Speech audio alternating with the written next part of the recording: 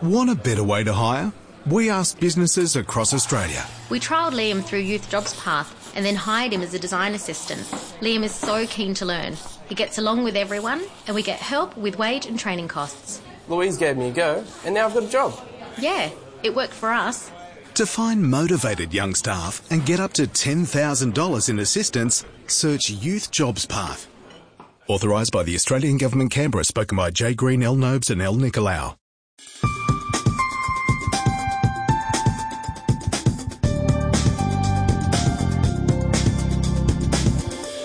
Hello, you're listening to the Devils and Details podcast from Business Insider Australia.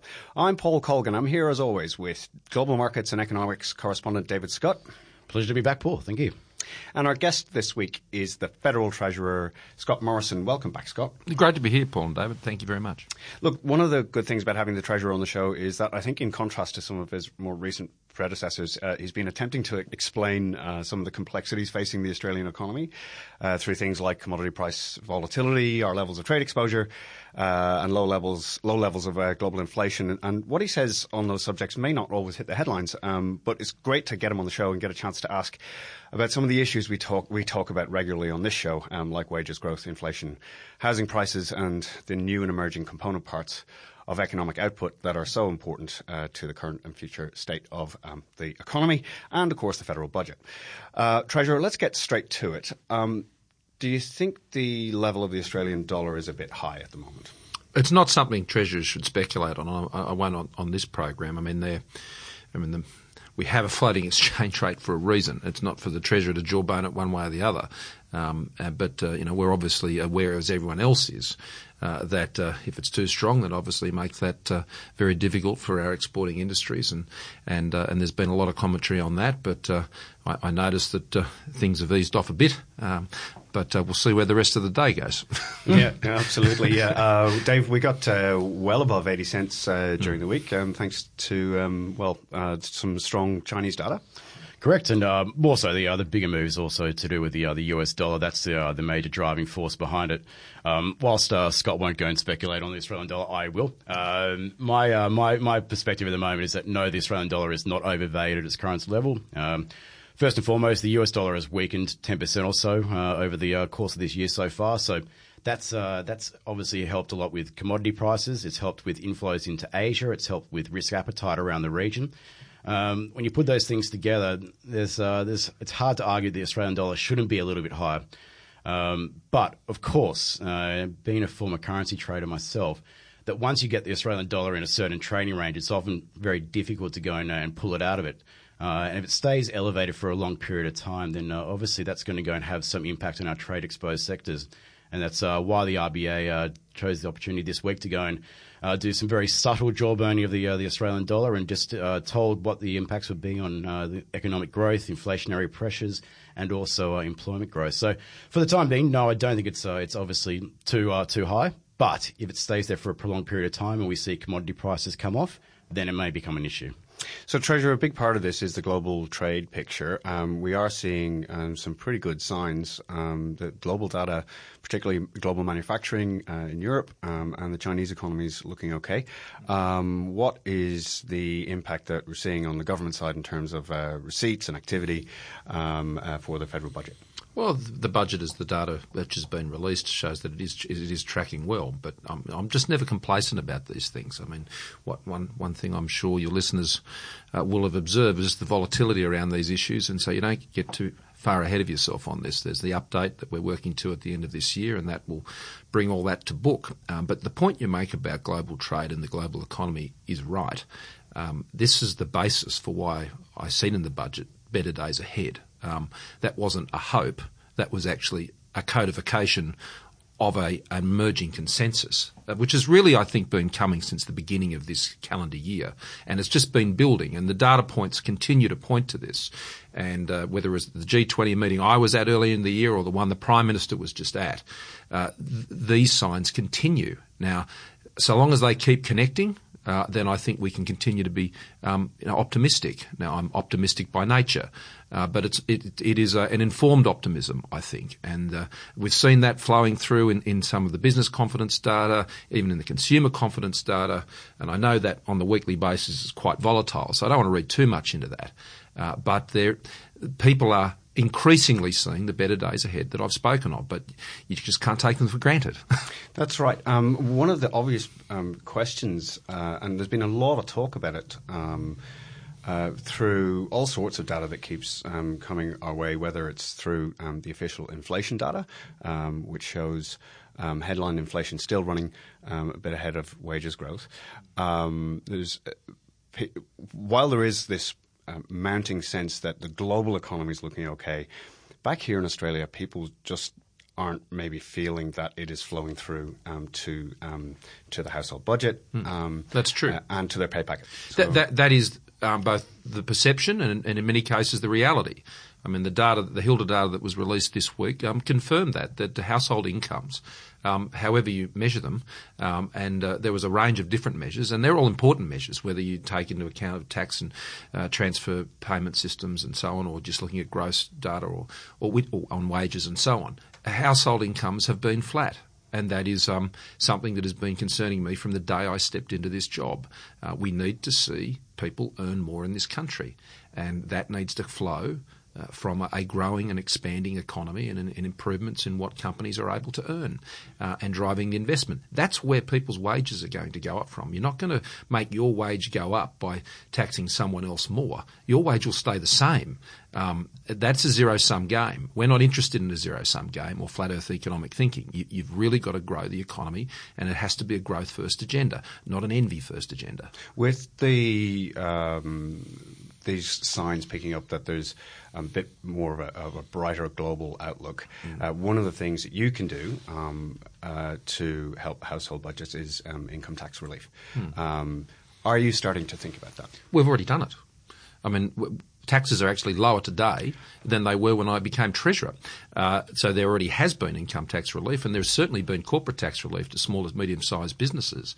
But we remain in a difficult fiscal environment. We are moving the budget back towards balance, and these things have to be done where the budget can support it. But my first inclination will always be, wherever possible, to make people's taxes lower.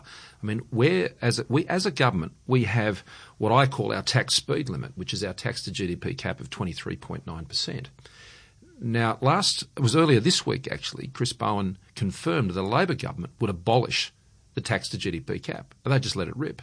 Now, what happens when you follow that type of policy in your budget is the economy will eat itself if you allow taxes as a burden on the economy to get too great. And it's like that rather disturbing image of a snake eating itself from its tail. But that's what happens if you take the speed limits off tax. And we won't do that when we subject ourselves to the discipline of a tax to GDP cap. And that means that if you're in danger of breaching that, then obviously the things you need to look to first is those levels of personal income taxation and the taxes you're putting on businesses. Well, because I think one of the things that for middle income households, that's one of the issues at the moment. Even if there is a small wage rise, the ATO is still skimming off a fairly significant amount of it. Like particularly if you're a middle to high income earner, say you're on over $100,000, the ATO's taking a significant chunk of any extra wage. Yeah. Well, the deficit levy came off as promised on the 1st of July of this year, as it should, and it should not be put back on. But it is the Labor Party's policy to put up the top marginal rate of tax by 2%. And that would mean, combined with the deficit, the Medicare levy, getting up to about 49.5%. Now, that's not a competitive position for your economy to be in any more than having a corporate tax rate of 30% 10 years from now is a competitive position to be in. So, having a competitive tax regime is always is a critical objective of the government. And we already moved the threshold from 80 to 87,000. And I was very clear at the time in saying I'm not pretending this is a big tax cut. It's not, but it was a clear statement of faith to the Australian taxpayers that when we can and where we can, we will. And I did not want to see us cross a Rubicon here where those on full-time ordinary earnings at 80,000 were going to go into the second highest tax bracket. I thought that would have said something very bad about the direction of our personal income tax system. But let's not forget also that 40% or thereabouts of people, households, pay no net tax after the transfer system comes into it. The top 10% pay 50% of personal income tax. We have a very progressive tax system and transfer system in this country. So I wasn't surprised to see in the Hilda data this week that while household incomes have been flat, the progressive tax and transfer system has actually protected against rises in inequality. And that's its job. That's what it's supposed to do. But to suggest that it should be made even more progressive and more pernicious on those sectors of the tax-paying community that drive the growth, which lifts incomes, I think is very negative economic thinking. But that's what Labor are proposing. They're wrong about that. But they're playing to a sentiment. They're seeking to seduce Australians with this rather, honey-filled talk of making others pay more so you'll get more. But it's a lie. It doesn't play out that way. You end up eroding growth in your economy, reducing people's ability to build up their own wealth, and as a result, cost jobs and cost people's incomes. It's a very seductive but very poisonous pill. I must say I was a little bit exasperated with some of the way that some of the Hilda data was presented in certain corners. When we saw, I think Professor Wilkins, who runs the study, I've got a quote here from him. Since the GFC, he's talking about the progressive taxation system and more low-income people gaining employment, and he said that it hasn't translated into increased inequality in incomes, and it's very much because we've done a very good job of keeping the employment to population rates quite high. Basically, with the migration program that we have, that we've got, the jobs, the number of jobs and the types of jobs being created are managing to balance that out. So it's a pretty good result. And I will point out that's by successive governments now. So I'm not making a political point about it from that perspective. I'm just saying that the progressive tax and transfer system has a role to play. It's played it. The thing that concerns me in the Hilda data is that incomes are flat. And so the question is, well, what do you do about that? Well, what you do about it is you grow the economy. That's what you have to do about it. You don't then just focus your policy on how you carve up a diminishing pie, because that just makes the pie diminish even more. You've got to grow the pie. And we're now, I think, in a very traditional political economic discussion. The Labor Party wants to have a debate about how you carve it up, and we want to have a positive discussion about how we make it bigger. It's one of the oldest economic debates there is, and it's nothing new under the sun. Let me ask you about one specific thing that Bill Shorten has been talking about recently is applying a 30% tax rate to distributions to adults from family trusts. Yeah. So where do you stand on this? Well, first of all, it's just another whack on small business. That's the bottom line. He's already admitted it's going to hit 200,000 small businesses. So when you add that to the fact that they're going to reverse the legislated tax cuts for small businesses up to 10 million in turnover each year, and for medium-sized businesses up to 50. When you add to that the fact that they will pull the rug out from the improvements to the competition laws for small business up against big business, they're backing big business in that discussion. And then you add to, cutting off at the knees what they want to do with trusts. It'll be whacking day for small business if a Bill Shorten government is elected. And small business know that. So it's not just this measure in isolation which demonstrates a real either deliberate, which is the worst, I suppose, perception you could put on it, or an ill-informed view from the Labor Party about what the role of these trusts are and how they work. Now, what I find puzzling about what Labor are doing on this is why won't they release the PBO costings on this? I'll tell you why. Because to do that, they would have to say, well, have they made a discount to their revenue estimates on the basis of how people would change their arrangements to get around this? I mean, people can form partnerships, people can do distributions through traditional unit trusts. There are even things they can do through testamentary trusts. I mean, there are any number. I mean, for those who want to minimise their tax, I've found whether it's those who want to get around the immigration system when I was immigration minister, get around the social security system when I was social services minister, or get around the tax system as treasurer, those who are intent on doing this have a great enthusiasm. And you've got to be careful when you're trying to ensure that you're not seeing the integrity of the system undermined, that you just end up punishing people using things for legitimate reasons to grow their wealth. I mean, these instruments are often used to boost the capital position of these companies, to reinvest in their companies and to grow their businesses, which is what puts people's wages up and grows the economy. So I think they should release the full BBA costings, because it will also highlight, I mean, they backed down and said it won't apply to farms. Well, what's a farm trust? I mean, if you're a very high net worth individual and it's not currently in inverted commas farm trust, what they just got to go and buy a hobby farm and it's a farm trust? And if it's fair enough for a farm as a small business not to be hit by this, why is it fair enough to hit, the corner shop? Why is it fair enough to hit a small technology company or, an agribusiness company as opposed to a farm?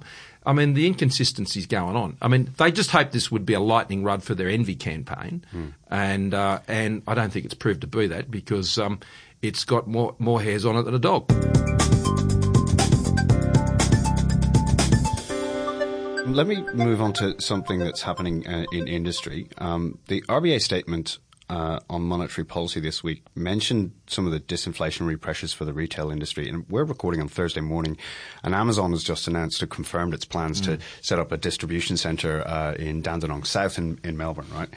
But the RBA was referring to competition from overseas retailers, and it's, putting downwards pressure on prices, which is squeezing people's margins. And we're actually seeing the retail sector, which is a very important employer, shedding jobs at the moment. Now, it's massively deflationary for some sectors, these big companies coming in. What are your thoughts on these companies which can gear up? They have huge amounts of revenue because they're in so many markets. They're big scale players, and they're able to, come in and cause this much disruption to the way industry is set up here in Australia. Well, let's sort of go back to first principles. I mean, the first issue is that the consumer always comes first. I mean, the consumer always comes first. And what we have seen in April and May is an improvement in the retail sales figures over that period, and that's welcome. The commentary we've already had about what's happening with incomes is linked to that, and that's why we want to see incomes improve, because that will obviously support consumption, and that's all good for the retail sector. As a government, we've already taken action, and we legislated this just before we break for the winter recess, and that was to ensure that the low-value threshold on GST was removed, which puts our main street retailers on the same footing as those selling from overseas. So we'll continue to take those actions, but at the end of the day, it's not the government's job to effectively remove competition from the retail sector. But as in the same way we've acted on things like multinational tax, and we have some of the toughest, if not the toughest, multinational tax avoidance laws anywhere in the world today. Our diverted profits tax came into being on the 1st of July this year, which I outlined in my first budget. Our multinational anti-avoidance laws were the product not just of our own work, but working with other countries, because across the G20 in particular, we understand the pressures on all of these countries' tax bases. And whether it's the digitisation of the economy or the disruption we're seeing from large players, you need a coordinated and concerted effort across economies to get a clear set of rules which says to these guys, well, you exist, but don't think you get to just work around everybody's tax systems and regulatory systems because you're big enough and ugly enough to do that. Now, I think what we're now seeing in this space is a discussion will emerge about how you deal with competition policy internationally, globally, with other countries, about how you deal with these sorts of forces as well. You can't assume they're all negative. There are certainly some things that would cause concern for retailers here and people who work in the retail sector. I understand that. And so, just like with multinational tax avoidance with a lot of these big players, now some of these players now are, verging on, bigger than countries, and they have, a great deal of agility to move around and how they operate. So, yeah, Amazon was $138 billion US dollars in revenue last year. It's a big companies. So I think it's not just an issue for Australia. It's an issue that we will have to engage through the G20 with other like-minded countries about how we align, I think, some of our regulatory and competition law systems, antitrust systems, things like this, to ensure that there's a fair and level playing field for everyone. But at the end of the day, I always assess competition policy by what's best for the customer. Look, if they win, then that's good for your economy. One of the other areas that technology is going to, I think, it probably introduce some downward pressure on prices and fees, but also increase competition, is through fintech, which I know you're very passionate about. Now, pretty important development recently, open banking. You've got this independent review underway. So talk to us about that. What's involved, and what do you think what do you envision as being the end result of this inquiry and the impact on the banking sector? We want, obviously, a banking system that's unquestionably strong, and you've seen the most recent requirements come out of APRA, which we think is a good move, and that's been well received in the sector. So that's obviously a key goal for us. It's also important that banks be unquestionably fair, and we've got the BEAR, as it's now known, the Banking Executive Accountability Regime, is coming in. I'm always amazed how quickly people move to acronyms on these things, but nevertheless, that's coming in, and a number of other measures we've got designed to improve accountability and fairness in the banking system. That's important. But the other area that I'm very passionate about is unquestionably competitive. Now, there are two particular areas we're working on that. One is ensuring that the fintech advances continue to be encouraged, fostered, nurtured, because that not only provides the great opportunity, I think, for greater competition in the banking system, but very important productivity improvements right across the business sector, particularly for small and medium-sized businesses. I mean, that is, I would argue, very high on the list in terms of what can produce the next big productivity boost in our economy, is these types of technological applications. I mean, you just think about it. I mean, real-time payments, real-time accounting, cloud accounting, all of these things mean that you're spending more time growing your business, less time running around filling out paperwork for the tax office or other people. RegTech is another huge opportunity in this space. I mean, the time gift it will give back to the economy, I think, is hard to estimate.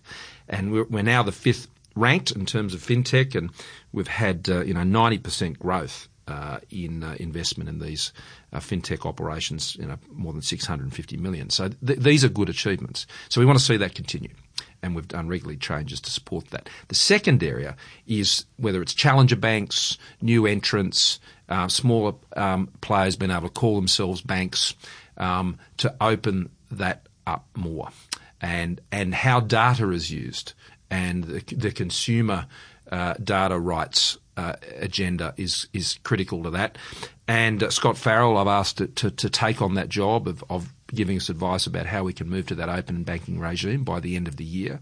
But what does it mean at the end of the day? What it means is I would hope to see a banking system with more options available for customers, where they're competing on the quality and price of services which they're offering, not on trading away credit integrity in the system. If we're just going to produce a system where people are going to compromise their credit management to grow their market share, well, that's not good for system stability, and that's where I think you'll find APRA being pretty attentive.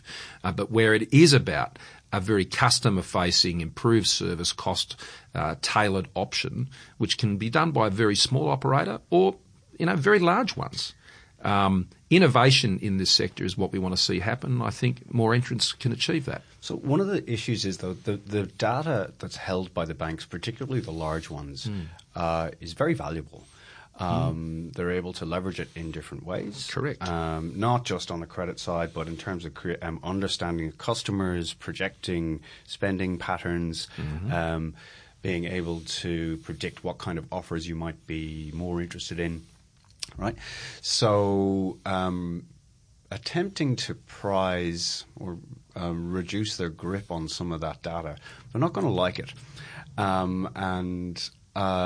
This year, through the banking levy, etc., relations between yourselves and the government haven't exactly, between yourselves and the major banks particularly, haven't exactly been warm. What's their reception been like to this? Well, I've got to say on this issue, I think it's been constructive. Because we've been having discussion for some time. And my FinTech advisory group, which is led by Craig Dunn, and as you know, Craig's on the Westpac board, but he carefully manages his FinTech passion for the smaller players and his role more broadly. I think he's very dexterous on that. But they have been, they've been obviously pushing the envelope on this, but we have representatives also from some of the other big banks on that group as well. So it's been a good positive dialogue. The Productivity Commission report on open data, I think, has also been very useful in carrying the discussion forward. I think banks do get it where this is heading, and it's in their interest to adjust to where that's heading. I think sticking their head in the sand and holding back the tide and all this sort of stuff, I don't think they think is good for their business either, and I suspect they don't think that's sustainable. But you'll be pleased to know that since the budget, I've caught up with most of the banks since then, and I bumped into Ina Rev at the Boris Johnson dinner the other night in Sydney, and close to an embrace for the show of all of those around to let people know that while we have our differences from time to time, it is a very professional relationship. I caught up with a number of the chairs the other day and others. So look, the bank levies, it's law. So that's done, dusted. We move on to dealing with all the many other challenges, and we'll have some major legislation coming to the Parliament when we come back on a lot of those issues. So, and do you foresee this now collecting the amount that you've got projected? No, I've had no advice to suggest anything different to that. Okay. So just very quickly, I've got two more quick questions. One is we're seeing some continuing strong growth in the property price market, particularly in the on the eastern seaboard. Dave, this week, what have we seen? Yeah, CoreLogic had their latest house price index come out, and 1.5% increase across the nation's capitals, leaving the year-on-year growth at 10.5%. No surprise, the southeastern capitals were the ones that were the most frothiest, if you want to go and call that, in terms of price growth. You see Melbourne in excess of 15%, Sydney and Canberra in excess of 12%. So pretty strong rates of growth as well. So, Treasurer, obviously we're looking at credit growth still at around 10%. Well, that's the APRA cap for investors. In terms of what we saw, the RBA released some data earlier this week on housing credits running just above 6%. Investor lending is still running at a hotter rate than owner-occupier. It's just I just wanted to go and ask you about the regulatory side. Now, we're seeing that APRA's made a lot of changes recently, particularly focused on the investor side, also towards interest-only lending. I want to go and ask you, the 10% cap on investors in particular, would that be something that would be, say we continue having this very strong price growth at the moment, particularly in those these capitals in the East Coast, whether there'll be potentially some sort of further regulatory macroprudential tightening that may ensue if we continue on this path? Well, there's no move to change those settings now. I mean, we only just had the changes on interest-only loans a few months ago, and that's still working its way through the system. And month-to-month data, you can't read too much into that. The other months we've seen different responses. You've had an impact more recently of some of the changes that came in on stamp duty concessions and things like that. And while clearance rates are high, the volume, I don't think people would say is strong at this point. But we're coming into spring, and that obviously real estate agents get a few more hoardings out when you come into spring. So look, no, there's the settings we've got at the moment. I think it's ultimately for the Council of Financial Regulators and APRA in particular to calibrate that. But I've always had a very strong view that having the calibrated approach through the macro-pru response is the right way to go. I mean, you take the sledgehammer of abolishing negative gearing and putting a 50% increase on capital gains tax. If you want a hard landing of the housing market, we'll do that. Just do that. And if we had a different result in last year's election, then that's what would have happened. And for those who think that would be a good idea, having a hard landing in the housing market, you may not have a job if that would have happened in Australia. That some of the biggest risks, I think, to the Australian economy are obviously what we started out talking about, what was happening overseas, globally, particularly in China, and that outlook at the moment, I'd say, over the medium term remains positive, and that's welcome news and improving. But when it comes to household debt and the level of gearing, when it comes to what is happening, the potential risks of a hard landing in the housing market and what that means for consumer confidence, spending and so on through the economy, you just can't play games with that stuff, and you've got to be very, very careful and calibrated, which is, I believe, what we've done, and we've seen a tempering in it. But the fundamental response to housing is obviously on supply, and there was some good data on that yesterday, but that has to flow through into work being done in commencements. Would you like to see, just with the housing growth, would you like to go and see house prices just slow a touch further? Would that be something that you can ideally? I don't think anyone in Australia honestly wants to see the property market crash. That will obviously wreak havoc in employment and the economy. But would you like to see it slow just a slight fraction further than what its current rates are? Well, what I'd like to see is supply increase. That's what I'd like to see. Because the fundamentals in the market are about supply and demand, and the undersupply is then, can be exacerbated by credit arrangements. Now, we've taken action on those credit arrangements, I think, to temper how particularly the growth in interest-only loans was exacerbating an undersupply problem. So we've taken action there. We're taking action on the supply front through what I announced in the budget, and for state and territory governments to get on with housing targets and deliver that on the ground, particularly in the eastern states. But the other thing we've got to be careful of, I was in Perth earlier this week. I was in South Australia last week. And they're not places where they're worried about rising house prices. If anything, in Perth, it's the reverse of that.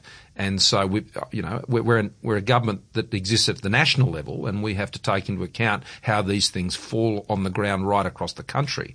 And so I know it's a very important issue in Sydney and Melbourne, but at the same time, we can't do things which will punish people in the west or in the south.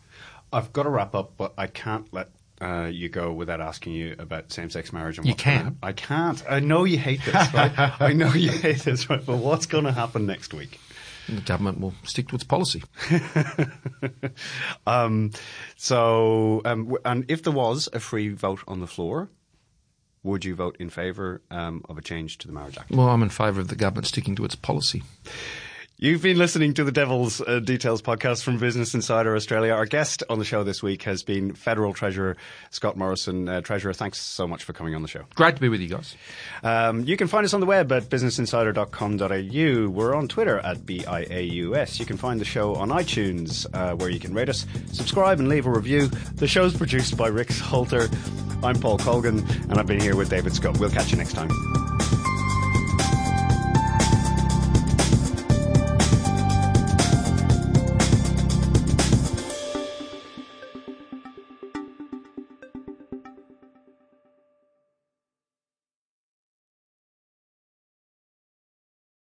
Today's episode was delivered by Australia Post. They put everything behind your business, helping you save time and money. And with My Post Business, you can save at least 10% when you send on average 5 eligible parcels a week. Get more info and see the terms and conditions at ozpost.com.au/podcast. That's ozpost.com.au/podcast.